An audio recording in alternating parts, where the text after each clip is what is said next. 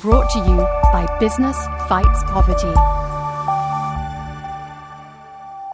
Hello and welcome to Business Fights Poverty Spotlight Interviews. I am Katie Hyson, Director of Thought Leadership. Each week, these interviews provide you with the insights from a different perspective of the Business Fight Poverty Network, giving you first-hand understanding of how businesses and others are working on some of the world's biggest social challenges. Today, I'm excited to be joined by both Jane Pillinger and Alice Allen. Jane Pillinger is currently a visiting Senior Research Fellow with the Open University in the UK. And she is a global expert on gender equality and gender-based violence at work. She has given policy advice to social partners, companies, governments, European and international organisations, and she is the author of several books and numerous articles on the topic. Jane is a former specialist advisor to the House of Commons Select Committee on Employment, and she has written a joint handbook for the UN Women and the ILO on ending violence and harassment against women at work. She works tirelessly with companies and trade unions on implementation of policies on the impact of domestic violence at work, and she is a regular expert with us here at Business Fights Poverty. Meanwhile, Alice Allen is the author of Business Fights Poverty's recent toolkit, exploring how businesses should address gender-based violence during a time of COVID-19. She is one of our challenge directors, specialising in the gender agenda. She is a former head of advocacy and policy at CARE International UK. And before CARE, Alice spent nearly 20 years working inside government as a human rights advisor at the Foreign and Commonwealth Office and as a researcher in the UK Parliament. She has also spent time with Amnesty International UK and Safer World, where she helped push for the Arms Trade Treaty, as well as being a journalist in both Colombia and Mexico. Alice, Jane, welcome. Thanks, Katie. Great to be with you. Hi, Katie, and it's really great to be part of this podcast. Oh, it's good to have you both. So perhaps I could just turn to Alice, you first. COVID-19 is not just a viral health crisis, but we have seen headlines around the world concerning the impacts on lives within lockdown due to gender violence. For those listening, could you perhaps explain a little more about why this is happening and the scale of the impact? Sure, thanks, Katie. Well, as I think everyone is aware, sadly, COVID is certainly exacerbating many existing inequalities. There are some depressing statistics about global poverty being set back 20 years, gender equality as a whole being set back by 50 years. And already prior to the pandemic, 1 in 3 women will experience some form of gender-based violence in their lifetime. But the pandemic has certainly seen these levels of violence increase dramatically. The UNFPA produced a piece of research not too long ago, estimated around 20% increases in GBV in all 193 member states, so all around the world during the lockdown periods. That equates to around 15 million cases for every 3 months of lockdown. And indeed, these sorts of statistics have been already seen, so 20 to 30% increase in cases in France and Spain. And indeed, the WHO have seen some 60% increases in calls to helplines in some parts of the world. So why is this happening? Why does this tend to happen during humanitarian or natural disasters in the past as well?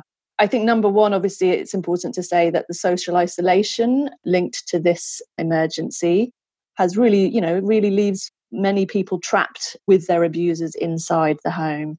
And that's what's quite unique about this particular situation.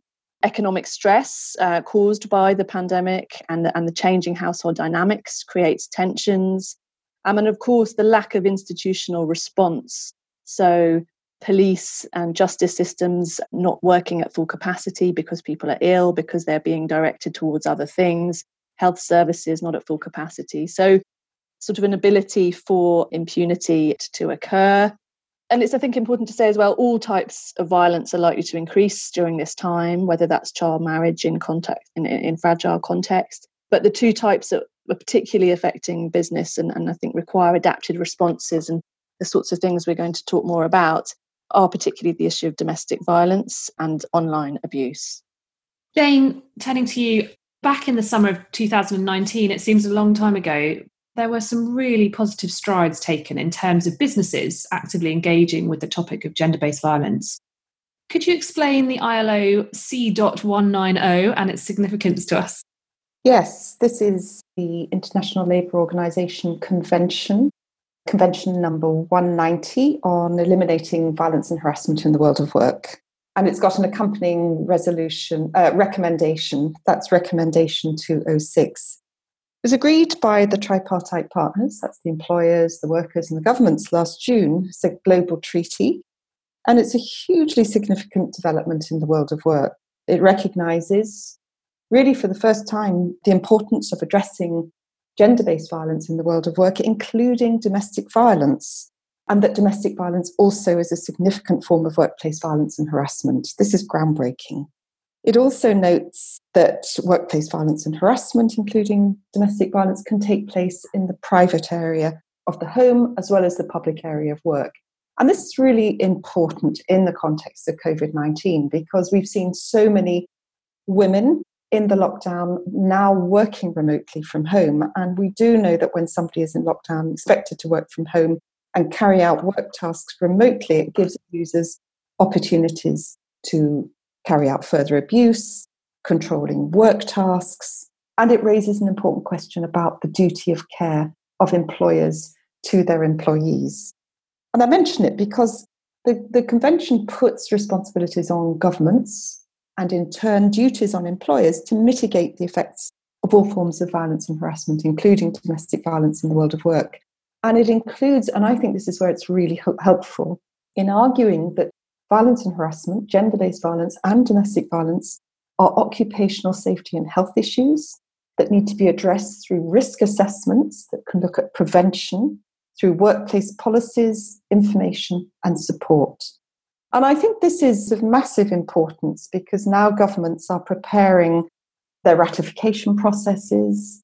So what we'll see in the future, we hope, is that more and more governments will introduce laws putting responsibilities on employers to engage in collective bargaining, joint policies in the workplace, and to look at this in a comprehensive, gender-based, gender-responsive way, and to include also this issue of domestic violence and how it impacts on employment.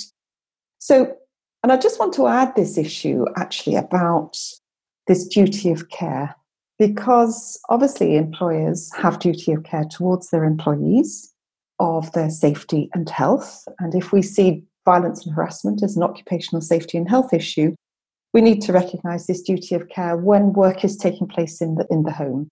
So when we look at how employers can adapt their policies to give support and safety for their employees working remotely, it raises some really interesting questions. And there's a very important ruling in Australia just last week, this is mid-June, and the Australian High Court in New South Wales ruled that actually an employer does have a duty of care to prevent domestic violence when somebody is working remotely from home.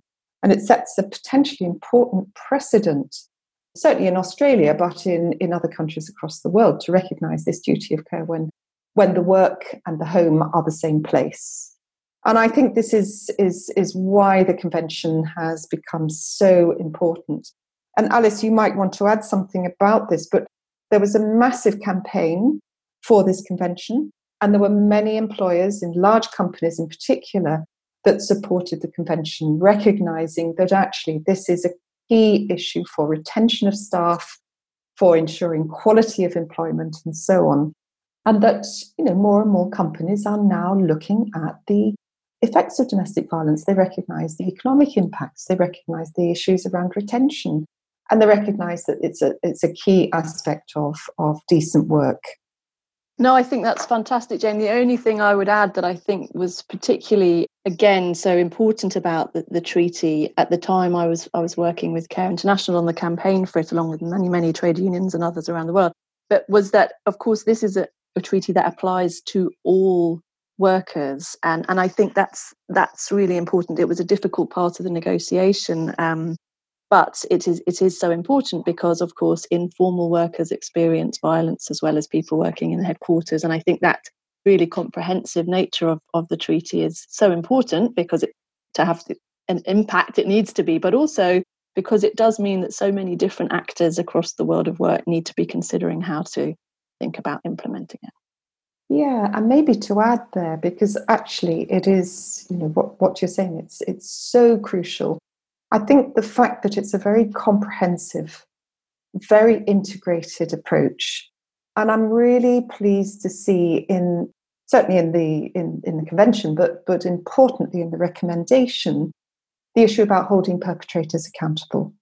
And I think this is a really key issue. More and more companies are grappling with the issue about how do we address perpetrators who are employees, for example, who have perpetrated domestic violence against their partners. How do we address perpetrators who have committed sexual harassment on a serial basis? Because in a way, okay, we want effective disciplinary procedures and we want effective sanctions, but we also want to stop the perpetration of abuse. So what do we do? How can we engage men and boys in that? How can we look at this in relation to prevention in the long term? Thank you both, and really important information. And I will put a link into the words that sit alongside this podcast to that ILO convention. Alice, Jane, you two are perhaps the world's leading thinkers of ways businesses should be thinking about gender. I mean, what has led you to this point?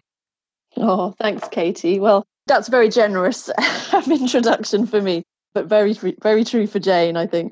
I think for me, two things. I've been very lucky in my career to have spent a lot of time working with different NGOs, with governments and others, to understand social injustice and poverty globally. And I've had the privilege to many incredible women who really, I do believe, are the backbone of the global economy, whether that's domestic workers in Latin America, whether that's garment workers in Asia, whether that's food producers in Africa. And it's absolutely clear to me that whilst women are the backbone of the global economy, they have generally the most dangerous jobs, the most exploitative jobs, and they earn significantly less than men. The WEF statistic that it'll be at least 202 years before we close the economic gender gap is just something I find incredibly difficult to live with. So gender for me is really important, and particularly economic empowerment of women, so gender in the workplace. And the other thing that made me particularly interested in what this means to companies and to business, two things really. I had the chance once to work on a really interesting piece of work whilst I was at Care International along with Barclays Bank. It was called the Banking on Change program. And I saw there, it was a program that was about trying to link really Barclays Bank with informal women's savings groups across Africa. And I was really struck by how once a business understood that there was the potential to invest and to work with these women, and that the women also were benefiting from a group bank account, something that they weren't previously able to have, the ability to scale that and take that further was really, really significant. So I've always been interested, business has immense power globally. Often I would, in my heart believe too much really. But I think when we can harness and work with business for positive outcomes, that's a really powerful thing. And I think particularly on gender, business have got this kind of quite unique opportunity to work at the individual employee level. So the culture, the leadership, the training that happens within an organization, they can work at an organizational level. So as Jane has been working really hard on, we've seen organizationally some companies look at particularly things like gender-based violence and often go further than national governments. So whether it's about implementing things like 10 days paid safe leave for survivors of domestic violence, they can set a standard that will hopefully bring others with them at an organizational level. And then, of course, they can affect society more broadly through their brand and through their lobbying. So we've seen even on GBV, the work of Avon, we've seen P&G and Unilever using their detergent campaigns in India and Asia to really shift gender norms about who it is, whether it's men or women that should be doing the washing. So, I think there's a lot of scope for business to tackle the gender agenda, and I think it's absolutely vital they do so as soon as possible. Yeah, it's an interesting question, actually, what led you to this point? Because I've worked on gender equality all of my professional working life, and mostly around gender equality in the workplace. And I suppose I came into the issue of gender-based violence through the lens of sexual harassment at work, along with other, workplace inequalities. And it was really after, I suppose, several years of looking at this issue of sexual harassment at work and gender-based violence at work, and really saw a gap. And I think there was an emerging, at the time, this is going back a decade, there was emerging policy responses coming from Canada and Australia in particular. And it seemed that this was an area that really needed some work doing on it, to be looking at the linkage between domestic violence and work in particular. And it really, over time, we moved from looking at just sexual harassment to gender-based violence and all forms of gender-based violence. So that opened the frame to enable us to look at that with the International Labour Organization, work I've done with UN Women, with social partners across the world, with governments on the issue. And I have to say, the trade union movement has really, kind of driven this issue as well. I was involved in a study with the European Trade Union Confederation back in 2014 called Safe at Home, Safe at Work, where we looked at what was happening in terms of collective agreements and workplace policies and so on. So I think there's been many, many companies in the last 10 years, really, who have begun to think about, what's the bottom line for them in terms of retaining women, about promoting gender equality in their business strategies, and recognizing that actually domestic violence is a key issue. So I suppose to add to that, we looked at what was happening in Australia and Canada. I was really inspired by people like Luda McFerrin in Australia and Barb McQuarrie in Canada, who'd been working on this issue.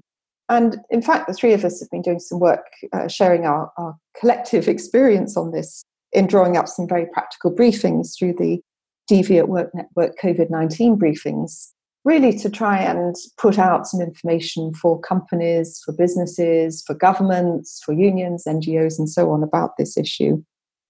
I mean, I couldn't get both of you guys onto a podcast and not ask for your advice. What would be your top advice to businesses who are concerned about the effects of gender-based violence within their sort of colleagues and their cohorts?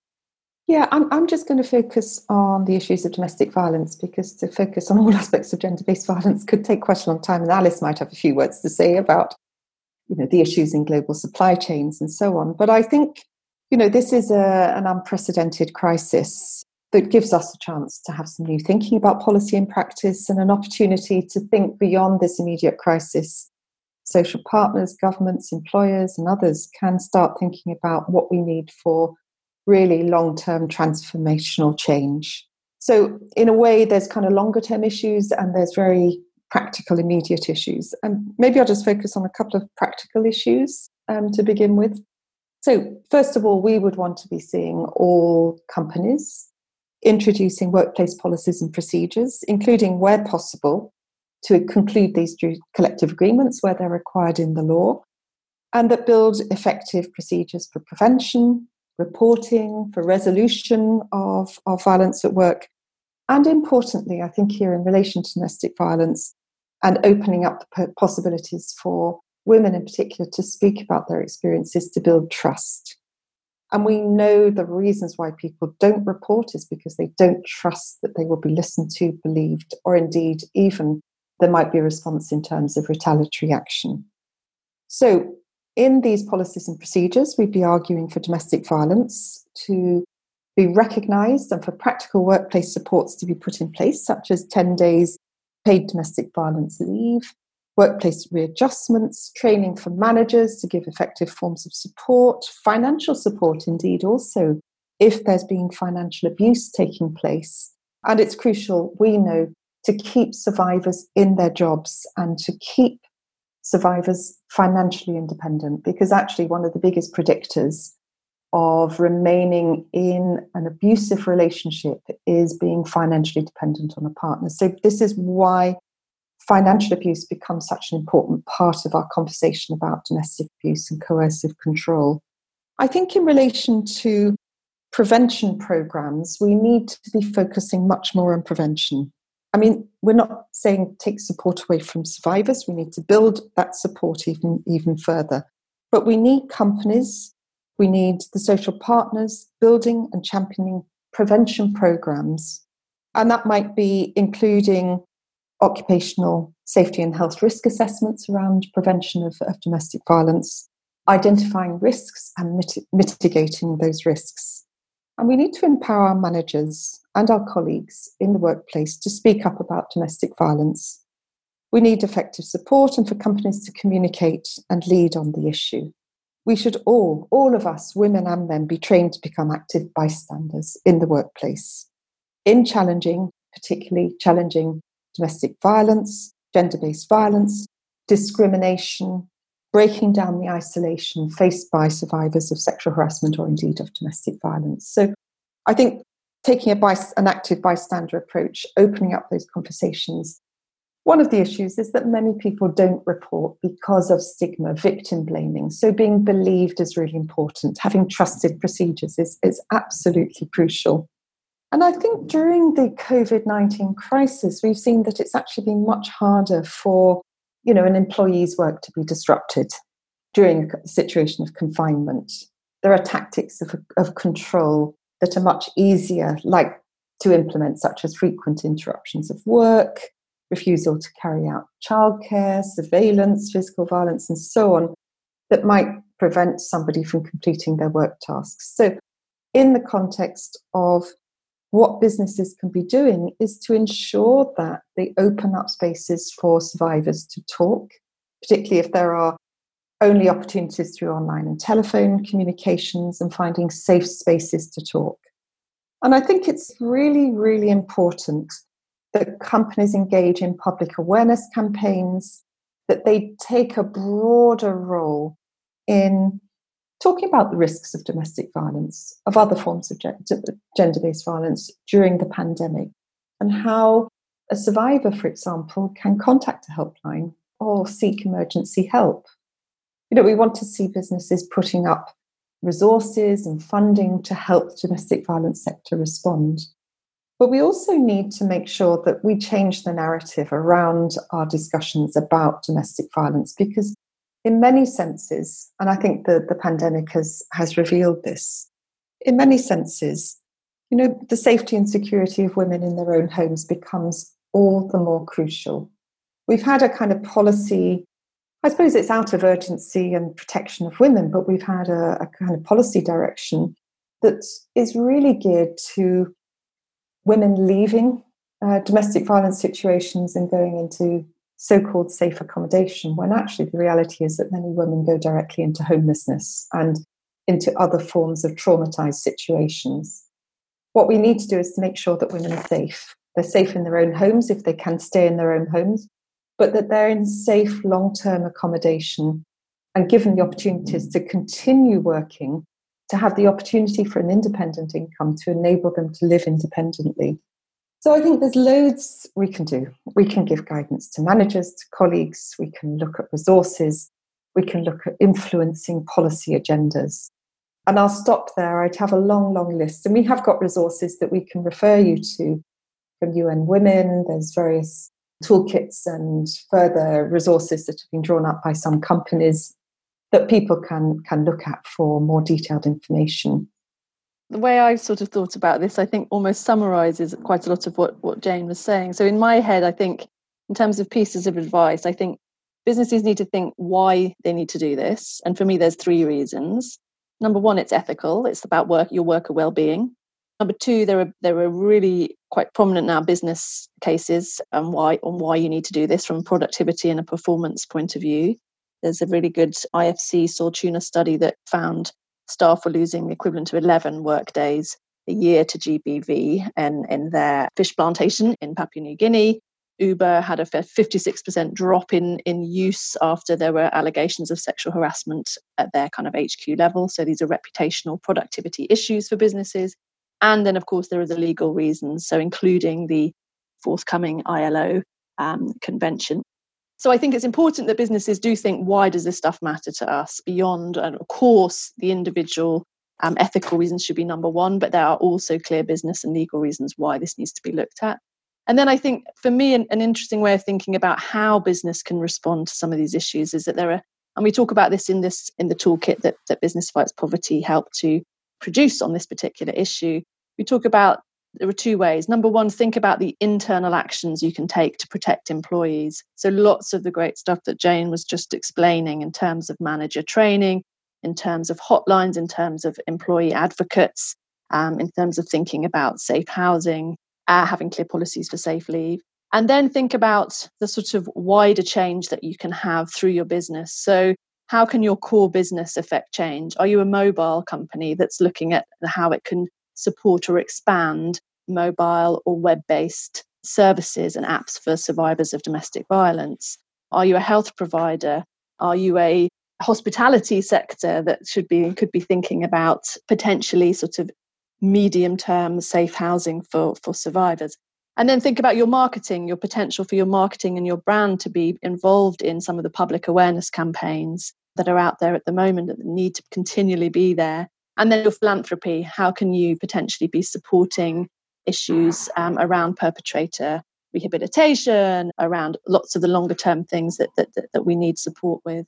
And finally, I think one thing is that, I think businesses that do and are looking at these issues are future-proofing themselves, basically, both in terms of their protecting their workforces, but also I think things that they start to implement now, particularly in terms of the sort of online response to GBV in the workplace, is only going to be an investment for the longer term, because this is the way, the workplace is changing to be a more online space. So if you can have policies and procedures in place now that respond to GBV, you will be in the right place now and in future.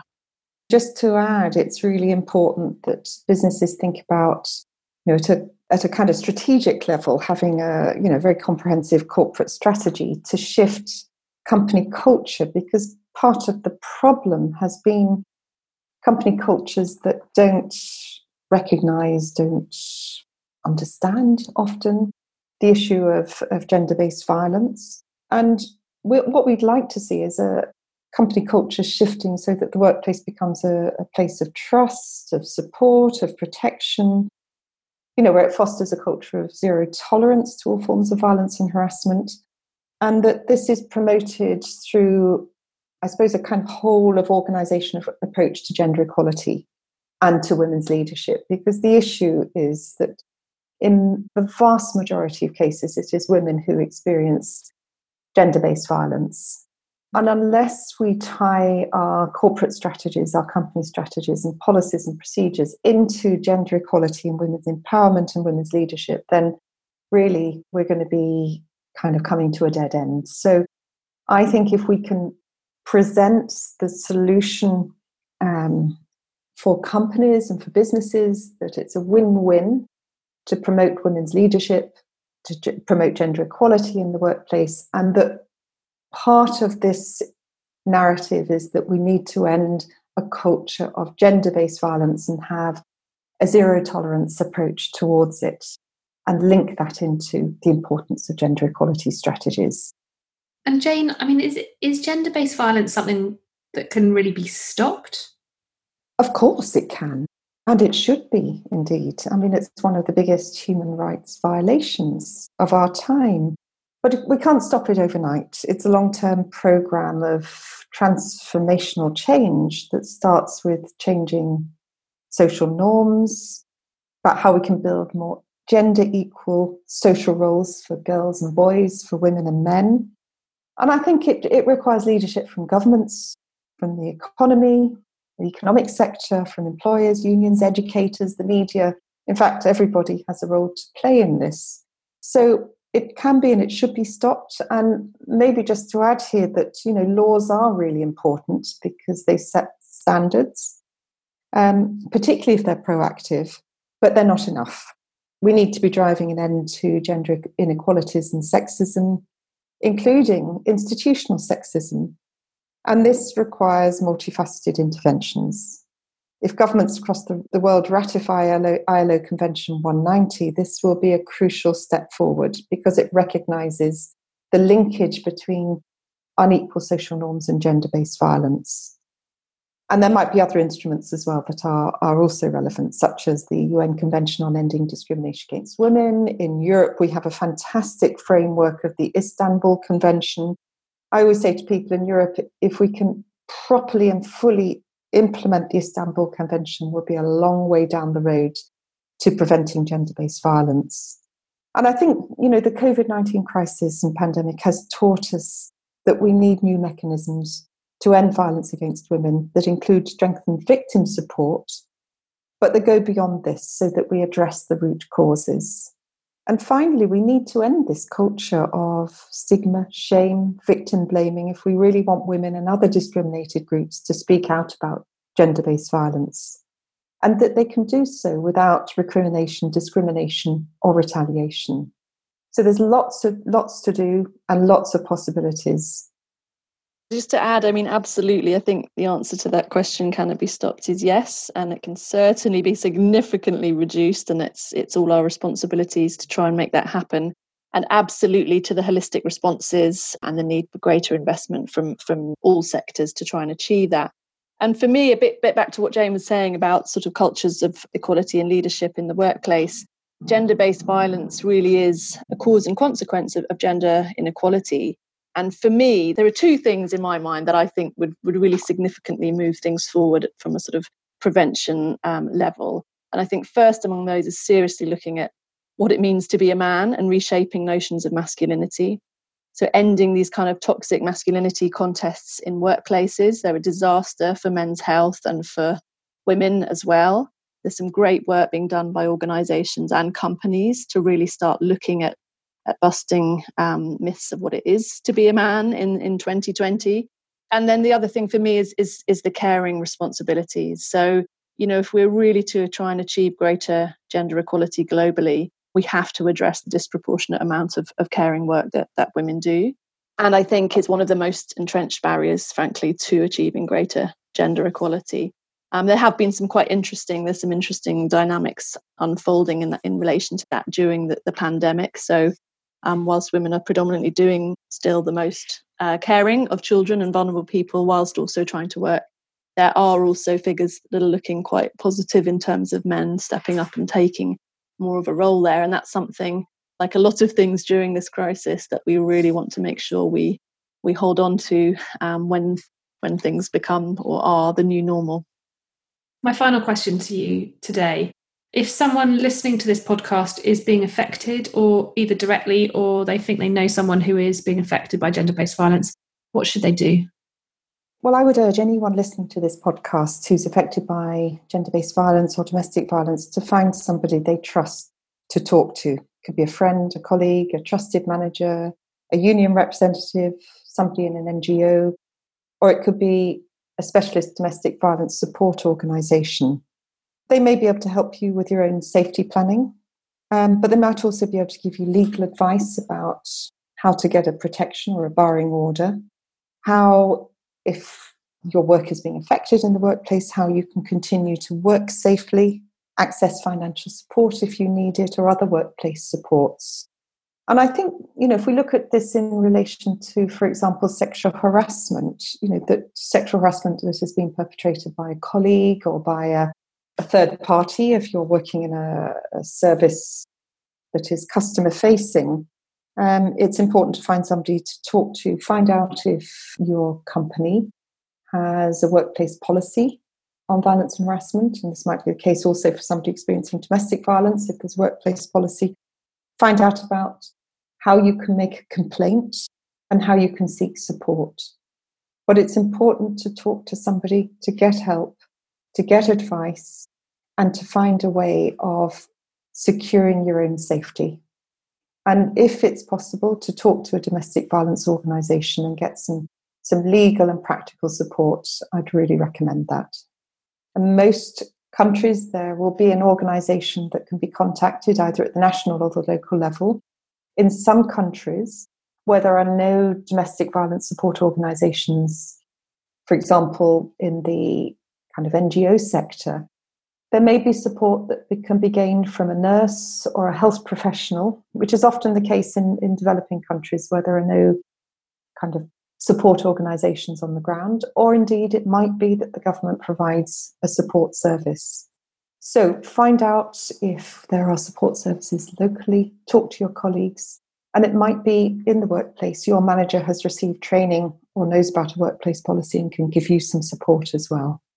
Just to add to that really briefly, and to try and think of a sort of positive, if there can be, sort of way to conclude, I think one of the things I've found interesting about how people have been responding to the increase in GBV during the pandemic is in some ways how technology has been developing to respond to the challenges. So obviously one of the big challenges is that people are trapped in the home, and as Jane was explaining earlier, the ability for more control and coercive control over people in the home is there. But there have been some interesting developments, things like online chat tools to help survivors put privacy settings onto their mobile phones so that it is harder for an abuser to track and trace what they've been doing on their phones. Ditto buttons on helpline websites. So if you're looking at a helpline website, or you've advised a friend to look at a helpline website and they're looking at it in home, and their abuser might be coming into the room, standing behind them, they're now putting these buttons on helpline websites, which you can quickly press, and then will then flood your search history with unrelated sites so that the abuser cannot therefore see what you've been looking up or searching online. And I think for me, these are the sorts of tools that we definitely want to see long term, and do offer some help in overcoming the real challenge of fear and control of trying to get help in the first place. Well, Jane Pillinger, Alice Allen, thank you so much for sharing your wisdom with us today. And if you like what you've heard today, please do rate and subscribe to us. I would also love to hear your feedback, so please do drop me a line at any time. I'm Katie at businessfightspoverty.org. Many thanks. Brought to you by Business Fights Poverty.